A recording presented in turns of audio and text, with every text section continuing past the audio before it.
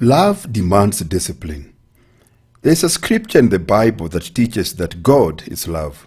The creative force out of which He created the heavens and the earth is the awesome power of His love. In that great display of love, God regulates the affairs of His creatures by means of law. The first law is motion, and the second law is order. Out of God's love, He puts all things in motion, and out of His love, He gives order to that motion by means of law.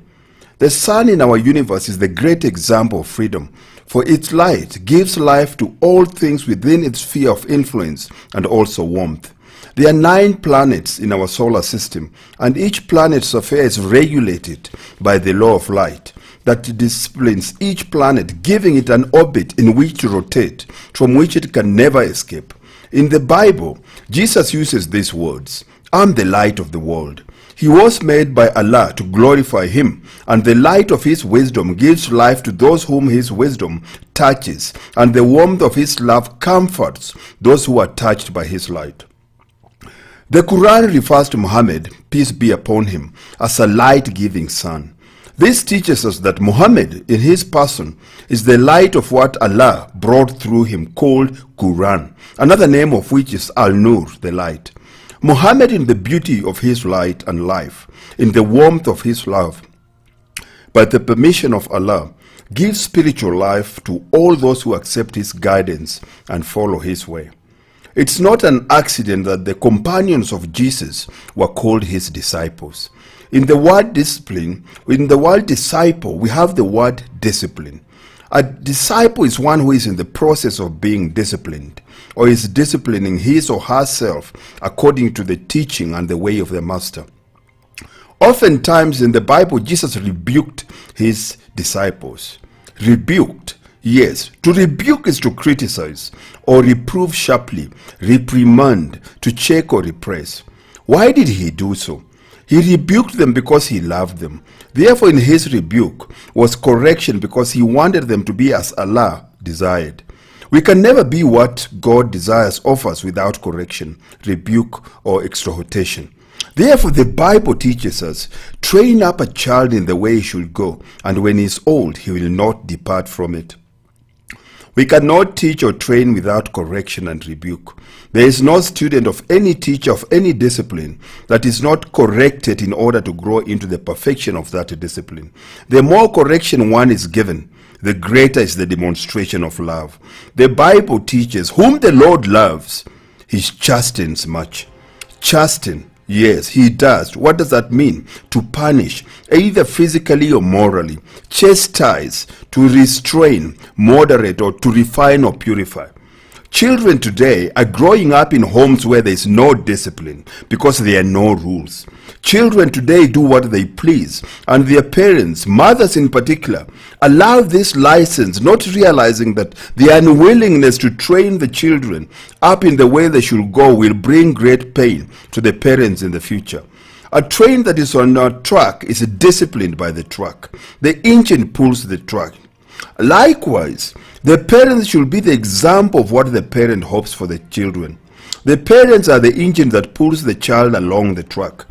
Wherever a train jumps the track, we have what is called a wreck or disaster.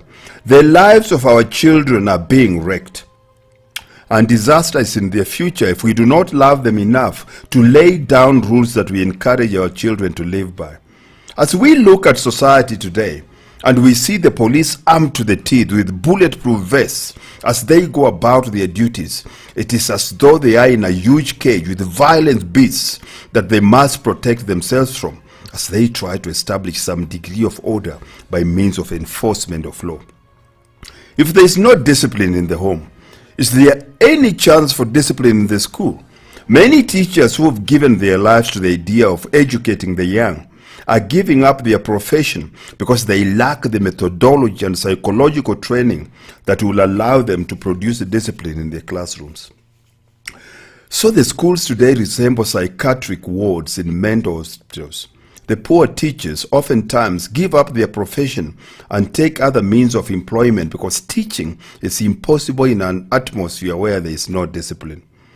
There was a time when discipline was administered in the church. But today in most churches, there's no discipline. People come to listen to the preaching, listen to good singing, giving their tithe and offering, and then they go back to the lifestyle that they are living and used to. Very few pastors, ministers, and imams will rebuke their parishioners to make them better Christians, better Muslims, or better Jews. If there is no discipline in the home, no discipline in the school, and no discipline in the church, then the streets become a jungle, and the police become the so-called tamers of the wild beasts of the street. Ours is a lovely society.